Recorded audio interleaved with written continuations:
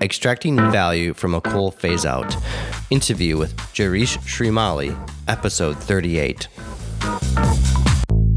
Welcome to the My Energy 2050 podcast, where we speak to the people building a clean energy system by 2050. I'm your host, Michael LaBelle. This week, we speak with Girish Srimali, Precourt Scholar at the Sustainable Finance Initiative at Stanford University. He is also an adjunct professor at Johns Hopkins University and involved in the climate investment funds. As you'll hear, he has extensive experience understanding risk assessment from both a business and policy perspective. When we invite people onto the podcast, I get to know them first by reading their research and publications. So I can only map the topics we're likely to talk about. The conversation with Girish quickly expanded beyond his recent work with the World Bank and into areas like battery storage and new business models. It is a really fascinating discussion.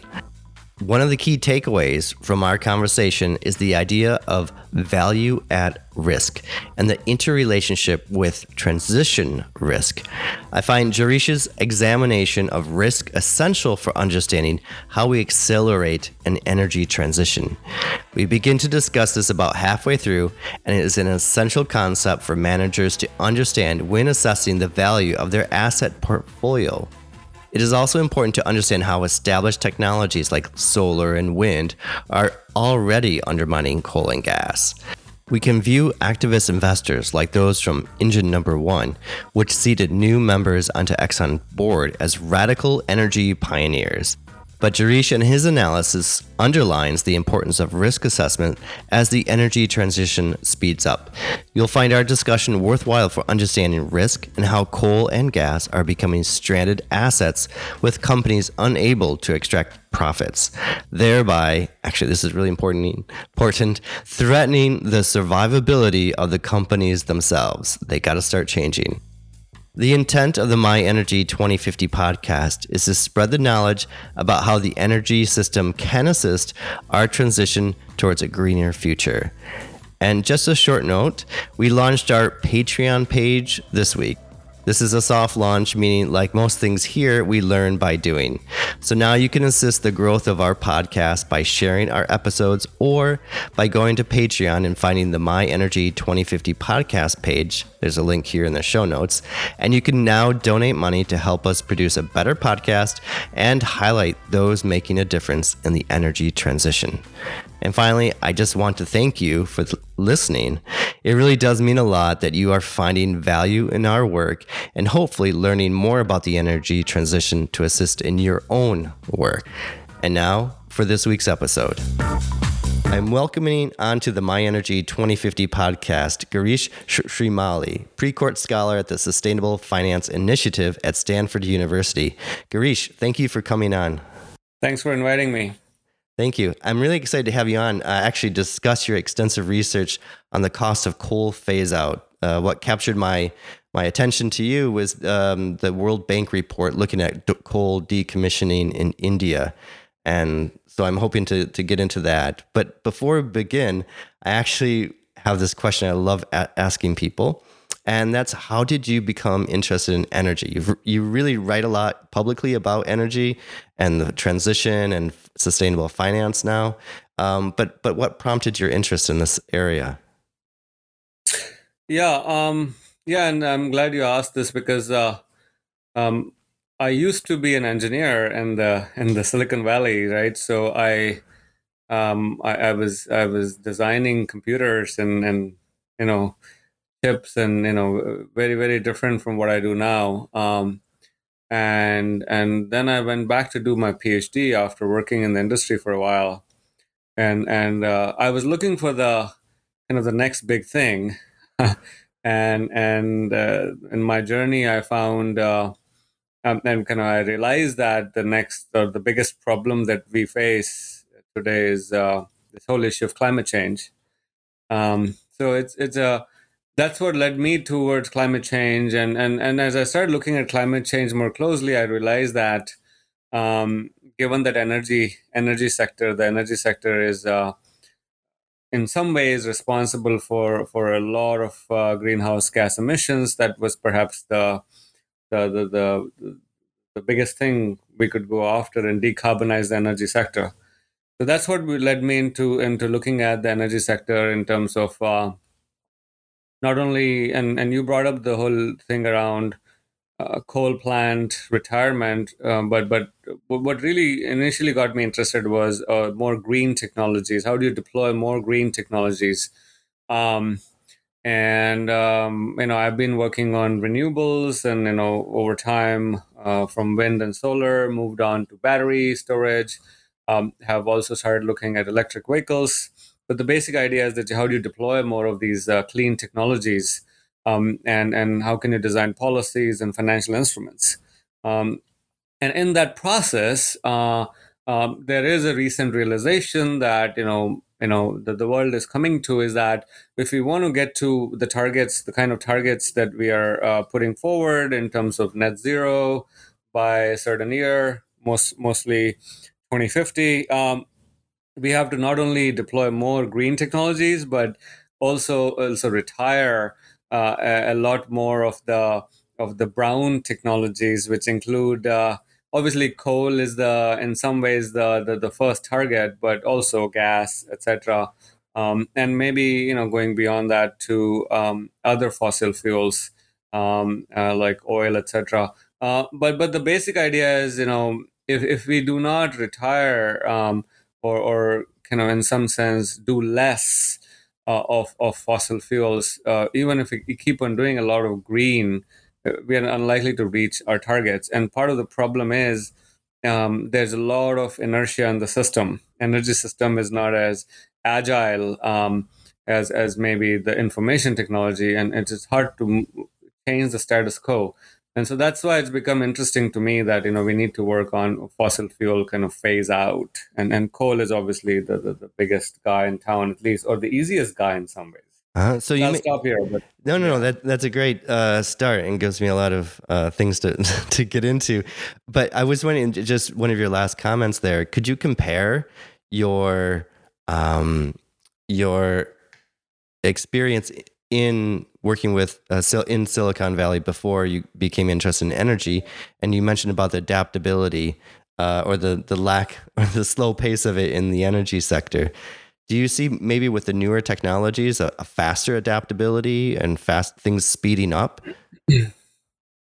yeah, I mean, I think there is. I mean, and the reason there's, also depends on how you're comparing. If you're looking, I think largely the we built up this energy system over the last 100 years, whereas the technology system has been a pretty new thing. So there's this also this kind of mindset that the technology sector is willing to change, but and the energy sector it's harder to change, partly because of just the mentality and the status quo or the inertia. But the other issue is, and how dependent are you on expensive infrastructure?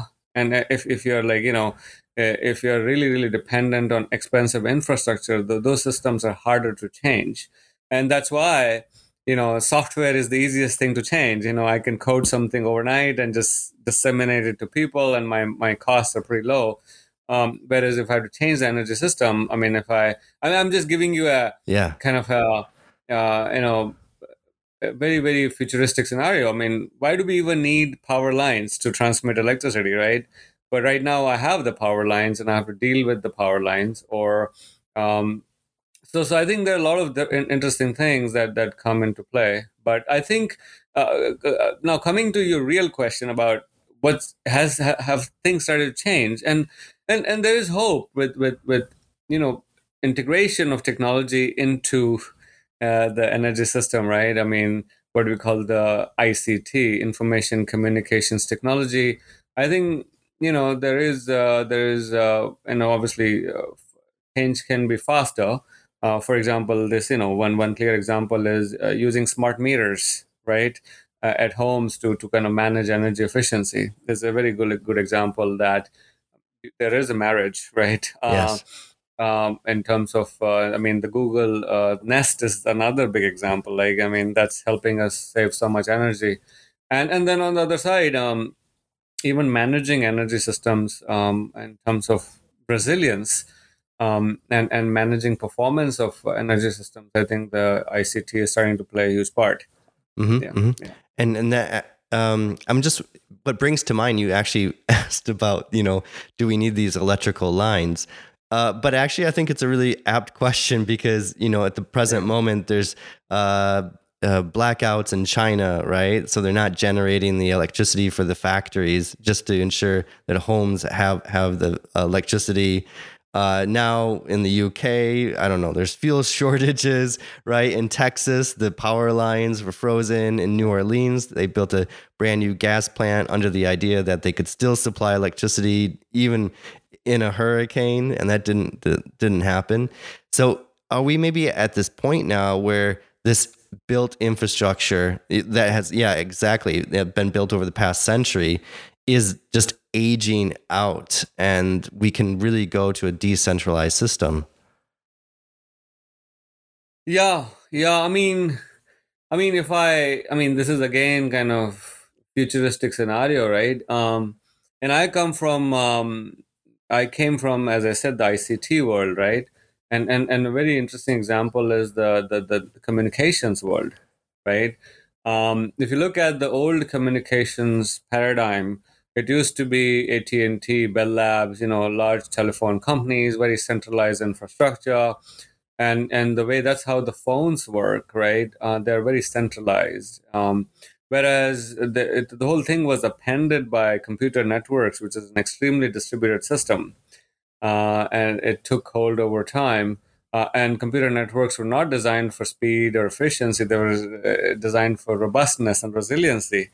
So I think having the option to do decentralized generation and consumption is definitely very, very exciting, and it is a similar paradigm, and it not only gives you adequacy, and it doesn't but it also gives you resilience, right? And you don't have these high power voltage lines going all over California and causing fires everywhere.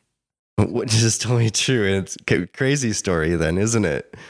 Yeah, and that kind of goes against. Obviously, California fires is a different issue, and I don't want to get in too much into that. But you kind of offset all the good work you're doing in California and mitigation, right? And because you're releasing so much gases because of fires. Yeah, yeah. Well, let's continue because one of the areas you've published on is about storage Hmm. technologies and developing the market for that. I was just wondering, why doesn't the and I'll just speak in general terms. I think the study focused on India, Yeah. or you can correct me, but why doesn't the market encourage at the moment? And this is a very broad question, but why doesn't the market encourage the use of energy storage technologies, maybe advanced systems, battery storage technology? Oh yeah. Yeah. To answer this question, if I may take some time, Please. um, um, see, the classically, and this has been the evolution of power markets, right? Classically, how energy was procured was under fixed power purchase agreements that specified how much a user or utility would buy from a power generation source at what price, and it was all fixed, right? And over time, we have moved towards markets where, in many cases, you have real time markets, you have day ahead markets, and you're kind of bidding into those systems to buy and sell energy. Um, Now, this is again an example of evolution, and that might have worked well for um, coal power generation, or even better gas power generation, because these systems have, and when we go to coal has half of its lifetime cost as capital expenditure, but the other half is operating expenditure. And gas, it's even, the balance is even more tilted in favor of the operating expenditure, so you could actually manage this in real time. But if you start moving towards renewable technologies, whether it's solar or wind or batteries, most of the cost is in capital expenditure upfront, right? And a lot depends on and kind of bringing the levelized cost or the average cost of these applications down. The cost of capital matters, right? And the cost of capital is most likely to be lower in power purchase agreements that are kind of fixed in nature, not market based solutions. So Mm-hmm. so one of the issues that we have dealt with over the last 10 12 years is it's kind of interesting. We're kind of going back to more fixed contracts, especially if you want to do more solar and wind, right? You don't want solar and wind to face the same cost of capital that perhaps a gas asset is facing, with the high cost of capital, because if you have higher capital expenditures, you suffer more if you have a higher cost of capital. Now, coming to and the same thing would apply to battery storage as well. Now, coming to battery storage itself, battery storage, and it's an interesting animal because it's not a hardware play in some sense. It's more of a software play, in the sense, it's plugging in the gaps. It's plugging in the gaps, and so when you plug in the gaps, you are very flexible. You can do multiple things. The idea is that, you will be able to compete in multiple markets, right? Um, and you could compete in the energy market. You can compete in the ancillary services market. You can participate in a resiliency market, whatever. But when you have to participate in a market, it creates a lot of uncertainty for the investor, right? An investor is looking at and deploying this new technology, right? And they don't have a good sense of where the revenues are going to come from. And so it's hard to forecast revenues, and then on top of that, because of this uncertainty, the cost of capital goes up, and both of these in some ways go against battery storage investment. So what we are saying is that it's not that battery storage should not play in markets, but at the initial stages, when you're trying to deploy battery storage, you're trying to show proof of concept. Perhaps it's easier to think of having battery storage under fixed contracts, where you kind of give investors certainty, and kind of the utility basically, or the buyer basically then uses the battery storage for whatever they want to use it for, but give the private investor, the certainty. And as the markets mature, maybe then you can let it go to back to market. So that was the whole argument. Mm-hmm, mm-hmm. And you mentioned about filling in the gaps. The battery storage could fill in the gaps. What kind of gaps are there that it could help with? I mean, the easiest one is, as I mentioned, right? I mean, it's the energy, right? I mean, for people who don't follow this, for example, if you look at California and many other places, we are starting to see this because of very high penetration of solar. We have something called the duck curve. Uh-huh. And the duck curve has to do with, if you look, duck curve has to do with, you're looking at the net demand, which is demand minus supply, right? And if you look at systems that are heavy with solar, suddenly solar disappears around 4 or 5 in the evening, and you had the net demand being very low when the solar was there, because solar was able to supply all of that. um, so suddenly solar disappears, and the net demand just blows up, and puts a lot of stress on the system, because now at that time, suddenly, if we have like this steep kind of increase in the net demand, which has to be actually fulfilled by something else. And it could be, again, coal plants are not suitable for doing these fast ramp ups. So either you go to natural gas, or you go to battery storage. And so that's one example, but I could talk about other examples where, when you're trying to do load following, or you want to do frequency regulations, which are like shorter time scales, battery storage is a much faster response than anything else you can think of, right? Mm-hmm. So that's where we are. And but the on the flip side, just to finish the story, is the battery storage is still there for kind of, I would say, seconds or minutes to a few hours kind of duration of what you call system flexibility services, which is essentially, in my mind, just an imbalance, supply demand imbalance. But battery storage is not cost competitive beyond 4 hours or so. Uh-huh. But it's those seconds and minutes, right, where they could really make some money then in regulating the system. Yes, they can, but the thing is, let's pick the example of frequency regulation. And actually, you had asked me this question about whether we have done work mostly on India, but we just recently are coming out with some case studies on California and Hawaii on looking at business models, and in that process, we also ended up looking at the PJM market, and the thing is. The thing is, battery storage can help with frequency regulation. Frequency regulation is one of these services where short term mismatches can cause the frequencies to drift. Which you have to keep it stable in the system. Exactly, exactly.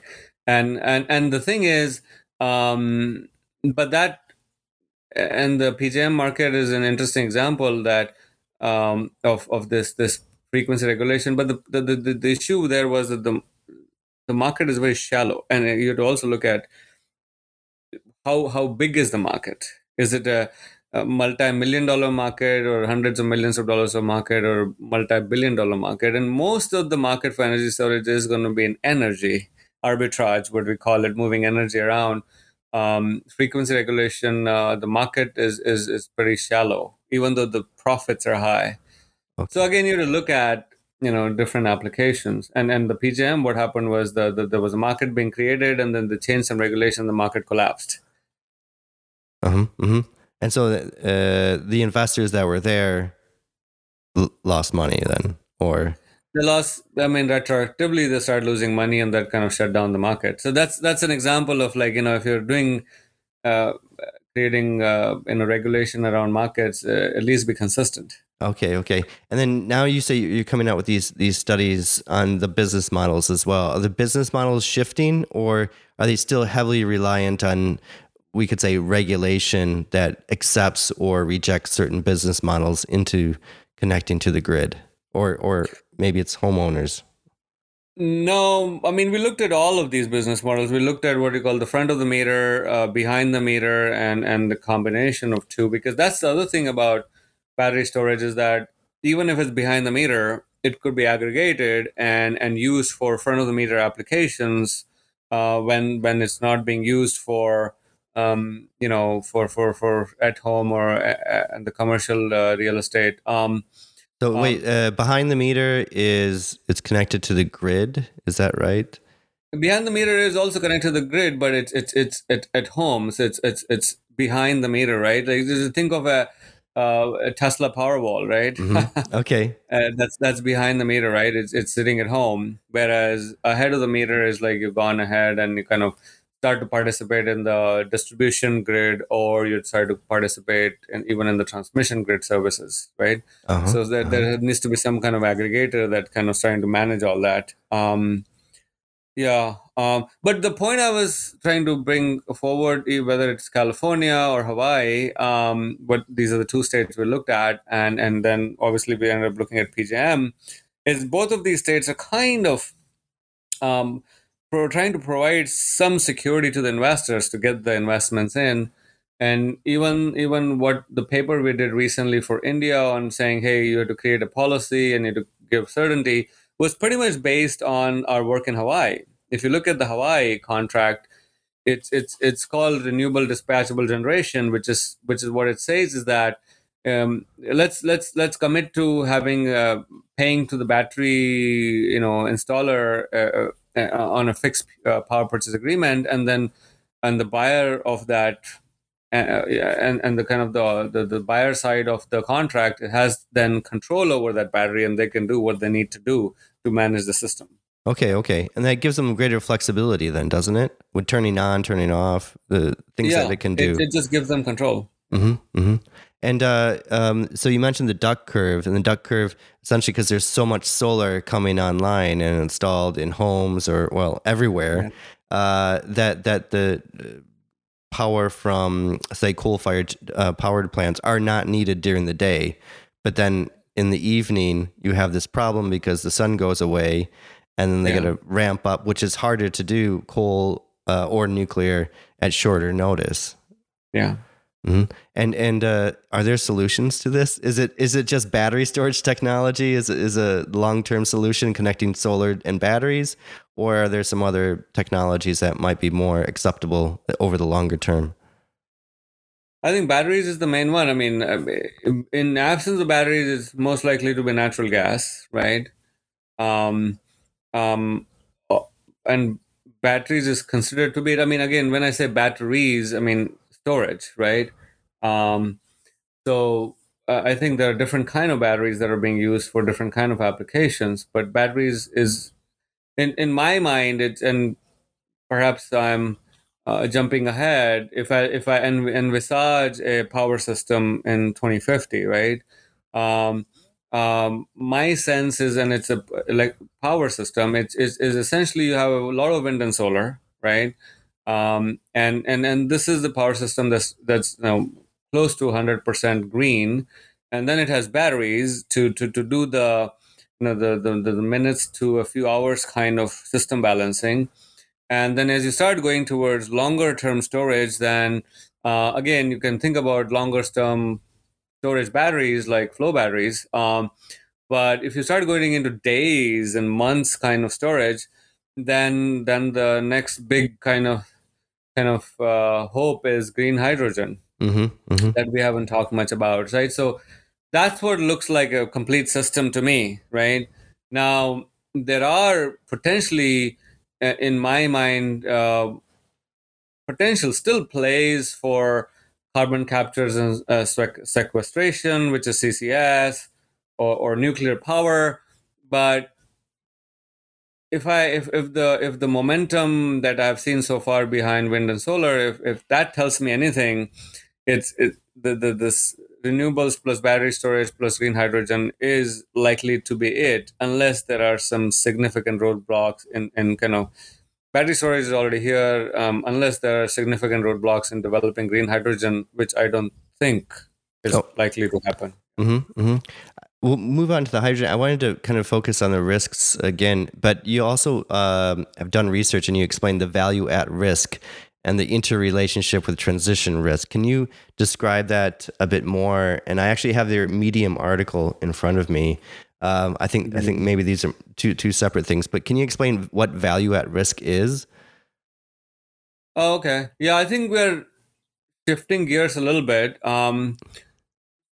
So okay, just to maybe I Sorry, have to. I like that's like surprise. So my Yeah, that's a apologies. surprise for the listeners, right? But happy to go into this. So this is again a little bit of kind of um, maybe sharing some basic concepts first before we go to value at risk, right? Hmm. So and shifting gears a little bit, we are looking at climate change as a potentially a financial risk, right?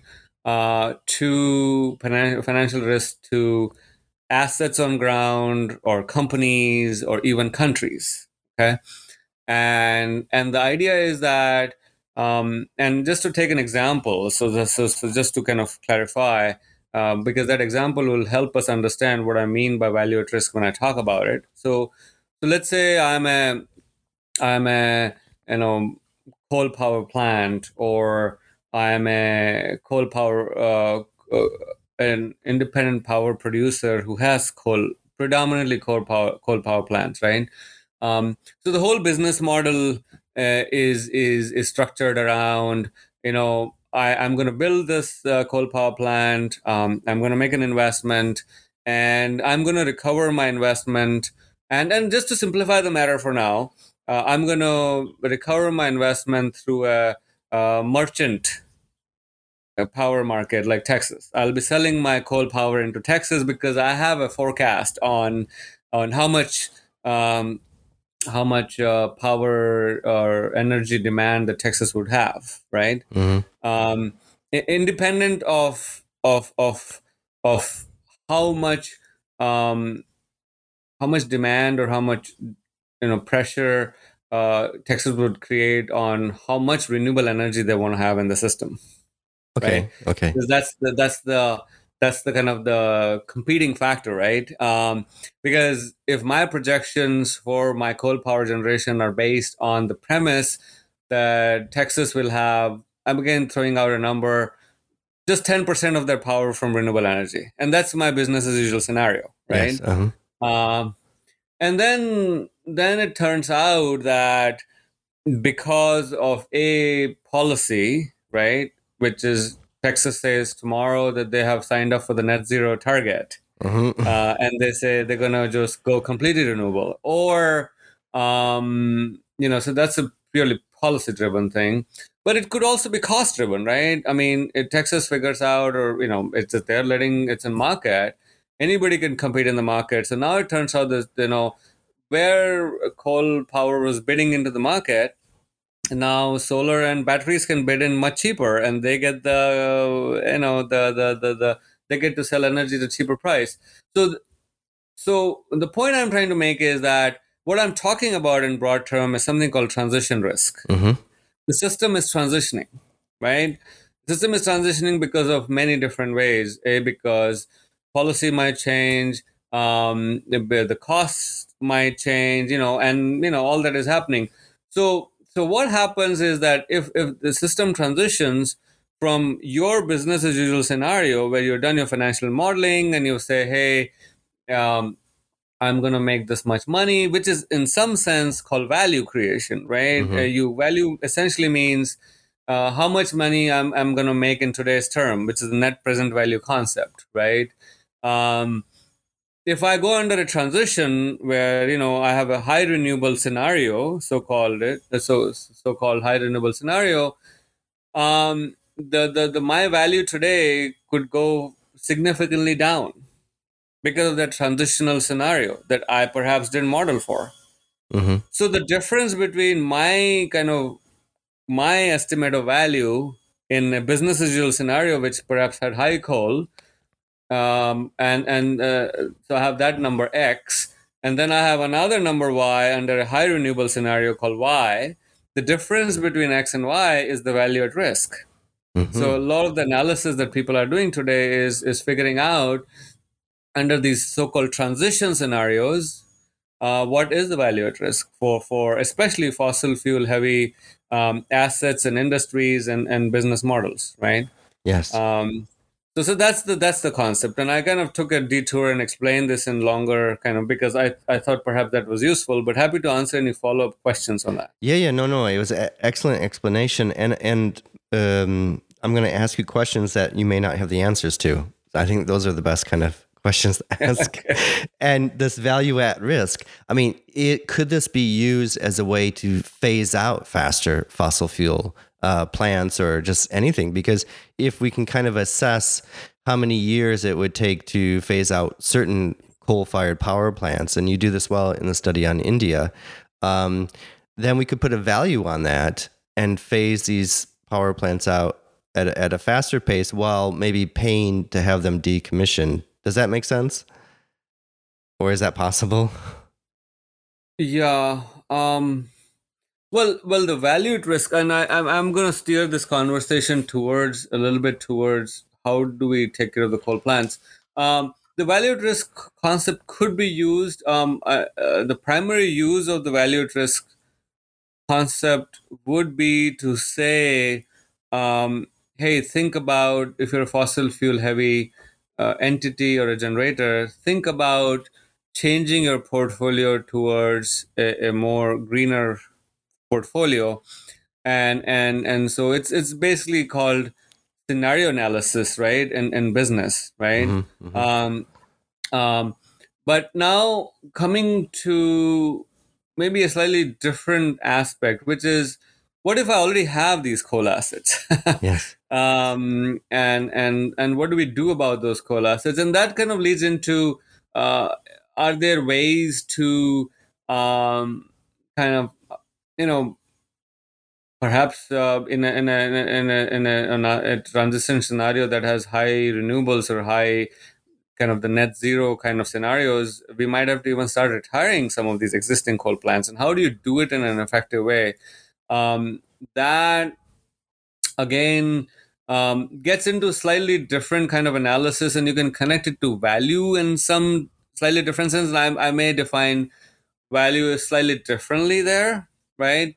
And the value, the way I will define differently is that, um, and if I may take a few minutes, is to say, if I'm thinking of retiring an existing coal plant early, how do we do that, right?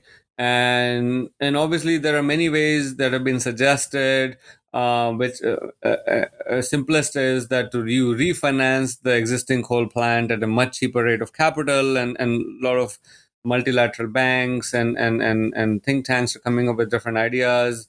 One is called securitization, which can retire contracted assets in a faster way. Another is you create a new fund that kind of buys off existing coal plants and retires them early because they have access to concessional capital, right?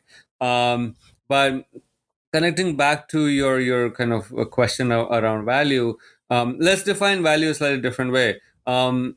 If we could somehow take these existing coal plants, right, and just not retire them, but think of what kind of benefits we could gain from retiring the coal plants and fossil fuel plants and repurposing them with um, perhaps renewable energy plants or renewable energy plus battery storage or something like that. So just go from brown to green as opposed to saying, "Oh, I'm not going to do brown." You know, you're going to do more green stuff. And so this that allows you to kind of look at, okay, if I'm decommissioning or retiring a coal plant, maybe there's some costs associated with that. But if I could use the same land and you can use the same infrastructure, maybe I can, get some benefit out of that, and that maybe helps me reduce the cost of um, installing more renewable energy or more green infrastructure. And so in a way, I could look at the cost benefit analysis. It's more classic cost benefit analysis where I'm kind of creating value by going directly from a coal plant to a renewable plant by kind of looking at cost benefit and not just cost. So I'll be kind of moving more towards the repurposing work that I've done. But I just want to kind of differentiate, right? Because there's one is value at risk, which we do in financial sector, and now we're kind of Okay. talking about on ground kind of more real work, right? The value. Okay, so let's stay on the ground first, and then we'll go back to the value at risk and essentially portfolio management. And the value on the ground. So maybe the way to look at it is, right, the location. There's existing power lines, the existing infrastructure, not just the coal plant itself. Is that right? Yeah. So if you look at the benefits that you get by this so-called repurposing, right, which we take a coal plant that you retire and decommission, right, but then you repurpose to deploy maybe solar and battery storage, and what you want to make sure is that, and what it also allows you, and I'll talk a little bit about it. But the benefits are manyfold, right?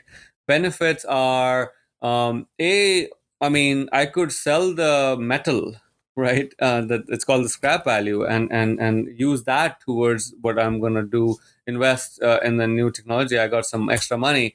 I could use the land, obviously, land, and especially in developing countries or countries that have restrictions on how they can obtain land. That would be a big benefit. But in addition, these coal power plants already have access to the transmission infrastructure. I mean, in many countries, just getting access to this infrastructure is not easy. So you can do a lot of the stuff. And you can get pretty creative. You can also start using not only the land or the transmission and distribution, kind of the infrastructure of the transformers and the connections to the grid. You can start repurposing some of the existing um, parts of the coal plant, and for example, the turbo generators in a coal plant can be repurposed to be a synchronous condenser, and start providing some reactive power to the grid. It's now we're getting very technical, It's perhaps going even beyond my expertise, but those are the options, right? And then even beyond that, you are starting to perhaps and you're starting to address in this process a lot of the pushback against coal plant retirement, which has to do with the just transition, right? Yes. What happens to the communities? um, so obviously you're not completely solving the problem because a renewable energy plant might need fewer people than a coal energy plant, but you can start employing some of the people that might get laid off, the communities that are kind of dependent on this, and they may be brought back in. A lot of time, the pushback comes from local taxes getting disappeared, and so if you're kind of deploying a new plant in the place of an existing plant, you know you can start getting local taxes is not an issue, and obviously then you start, and these are perhaps as I'm talking about this, we're going from more direct benefits to more intangible benefits, Yes. and then you can start talking about intangible benefits, but still many kind of in between benefits are like water, right? I mean, coal plants use a lot of water, and a renewable energy plant may not use much water. So it helps the community in kind of conserving water. Health benefits, right? I mean, communities living close to coal plants, they have a lot of health problems. That's hopefully starts going away, and then you can go even farther out and start talking about carbon dioxide, right, and greenhouse gases. So I mean, that was the whole idea of the World Bank paper, and I'm just kind of going back to that, right? Is to kind of show that there's so many benefits, and if you can kind of account for that, that helps you make a better case in a net benefit, from a net benefit perspective, to kind of show that there is economic value, but it also helps you kind of address a lot of the pushback that you get against coal mine closure or coal plant retirement. But I'll stop here. Hopefully that was useful. No, it's really useful, and I think it goes to one of my, actually maybe my secondary question I had from that study was, what are the benefits that can be accrued by, I would say, what is there? There's a controlled explosion and uncontrolled explosion. And in this sense, there's a controlled phase out where you consider all these factors. Like if an investor, right, because they want to maximize their investment and their money.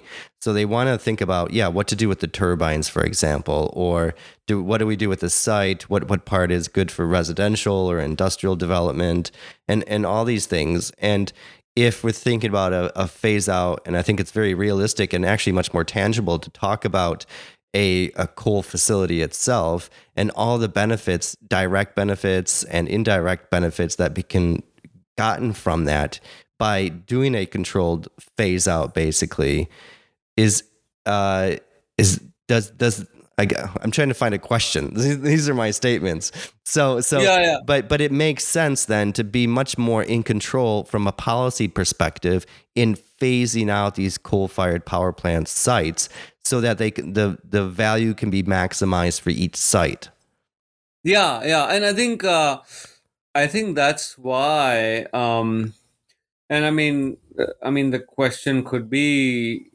I mean, one of the question could be. I mean, this doesn't have to be like overnight, right? If you can, if you can align the incentives, right? I mean, if you're a private guy whose incentive was to maximize generation from a coal plant, then that person would keep on generating as much coal power as possible and pollute and all that stuff.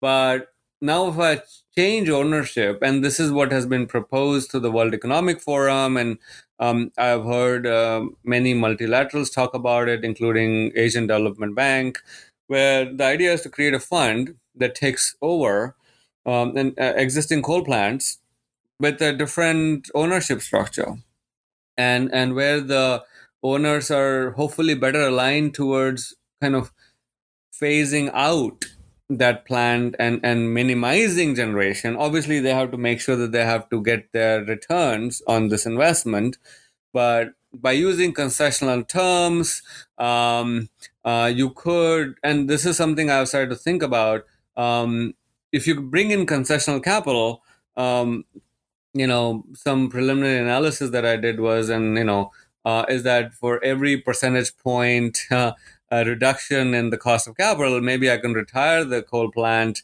a year or two earlier. Just because my return expectations are lower, I don't have to operate the coal plant much longer.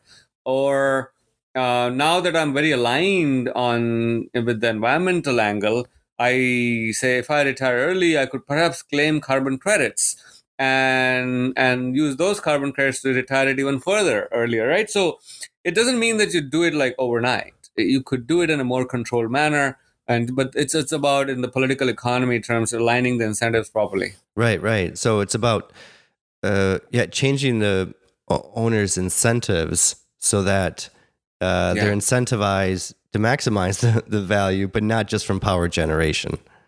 Yeah, it's a societal value. A societal value, right? And then obviously we could put the environmental or even carbon pricing. These types of things could be part of the equation. Then, so then that brings us back to the because I really like the idea of value at risk. And you bring on it, you touched on it just now again, I think.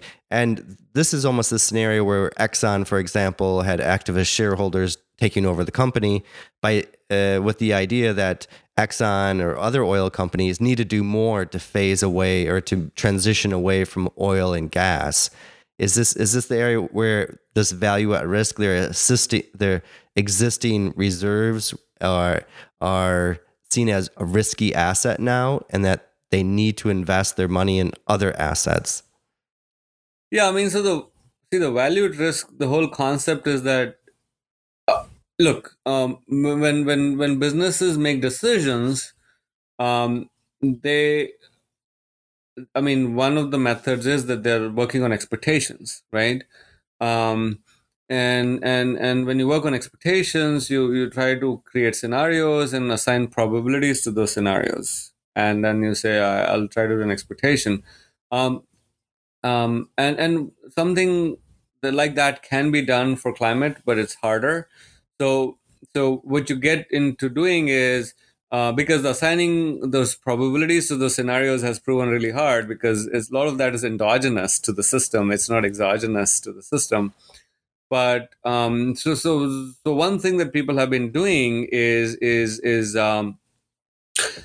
doing scenario analysis where you want to say what is my best case, what's my worst case, and I want to make sure that I'm getting ready for the worst case outcomes, right? And at least even if I'm not completely changing my behavior today, I'm creating an option value for myself in case some of these scenarios start playing out, right?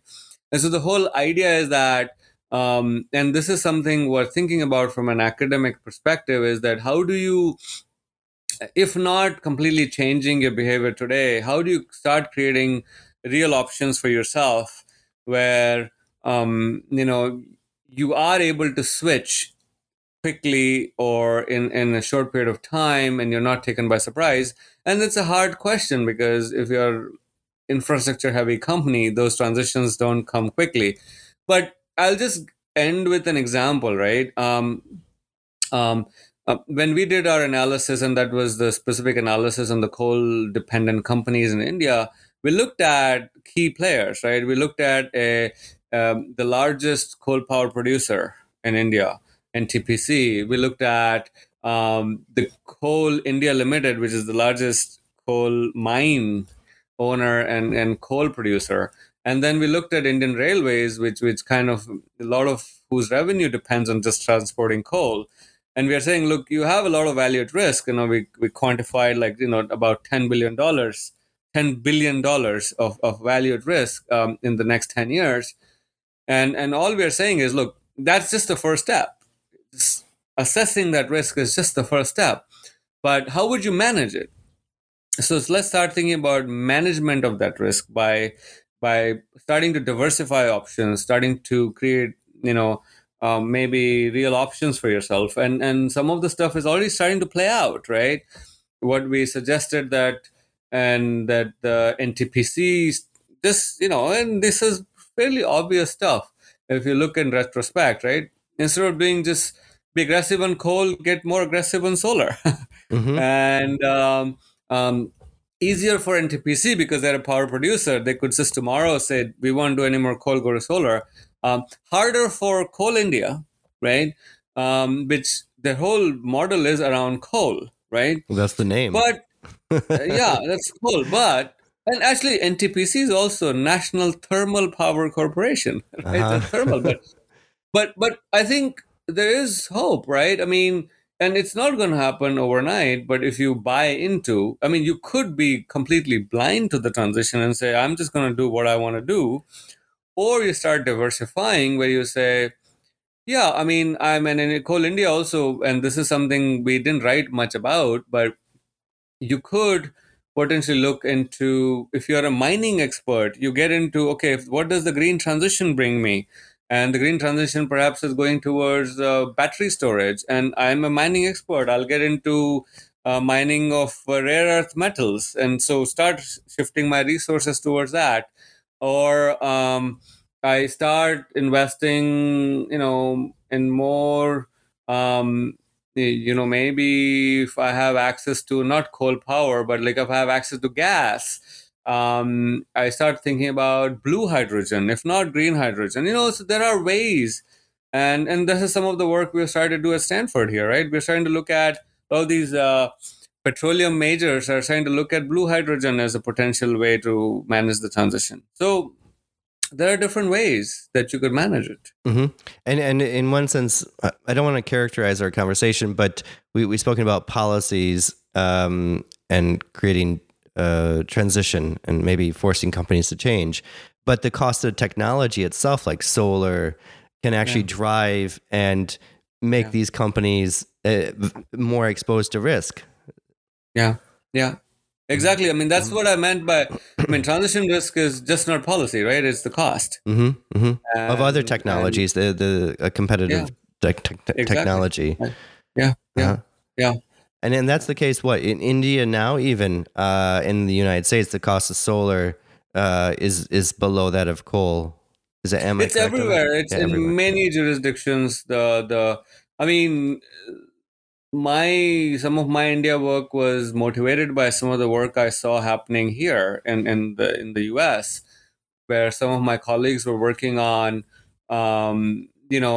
contracted coal assets in many of the states in the US, where and that's where perhaps we end our conversation. But what we started to see was that the and this is the interesting fact that people miss out on, and that's why I keep on stressing on it. The In many cases, in many jurisdictions, the levelized cost, which is the average cost of power from a renewable source, right, is cheaper than the variable cost of power from a coal plant, right? So if we are talking economics, right, and I'm here now and I look forward, I'm better off buying power from a new renewable energy plant as opposed to an existing coal power plant. Right? And that's where the whole rationale comes in for shutting that coal power plant down, because I can actually might as well go for a new renewable energy plant. So that's what has started to change the conversation. Mm-hmm. Great, Girish. Okay, we'll keep it there. We'll just. I like ending the conversation on it's definitely cheaper to go with solar rather than coal. I think that's the And wind. and wind is and also wind very as safe. well, right? And then we didn't get into green hydrogen, but let's leave it Yeah. for that. Which And now just to well, if I may have a final comment, yeah. is battery storage is becoming so cheap that now renewables plus storage is getting cheaper than coal. I don't think it's new. I don't think it's existing coal yet, but it will get there. But definitely new coal, and that's where the whole conversation started. Even with wind and solar, first it was compared to new coal. Then we got into this thing with the cost reduction that it's actually cheaper than old coal. And battery storage and renewables are going to get into that. It's the downward trend for a lot of these technologies. So, yeah. So the Anyways. energy transition, I don't want to say we don't need policy. The policy is super important, but actually even just the market price itself will drive this transition as well? Well, the policy has to create the market. That's where the thing is. So the market has to be created by the policy to bring in the initial deployment. Yes. And the classical learning by doing and getting it to scale. And once it gets to scale, then you can let the markets take over. But the issue is that you have to create those markets through policy, through regulation, through subsidies, especially in the early stages of the technology when the green technologies are more expensive. So. Excellent. All right, Girish, thank you so much. I really appreciate the conversation. Thank you. Thank you.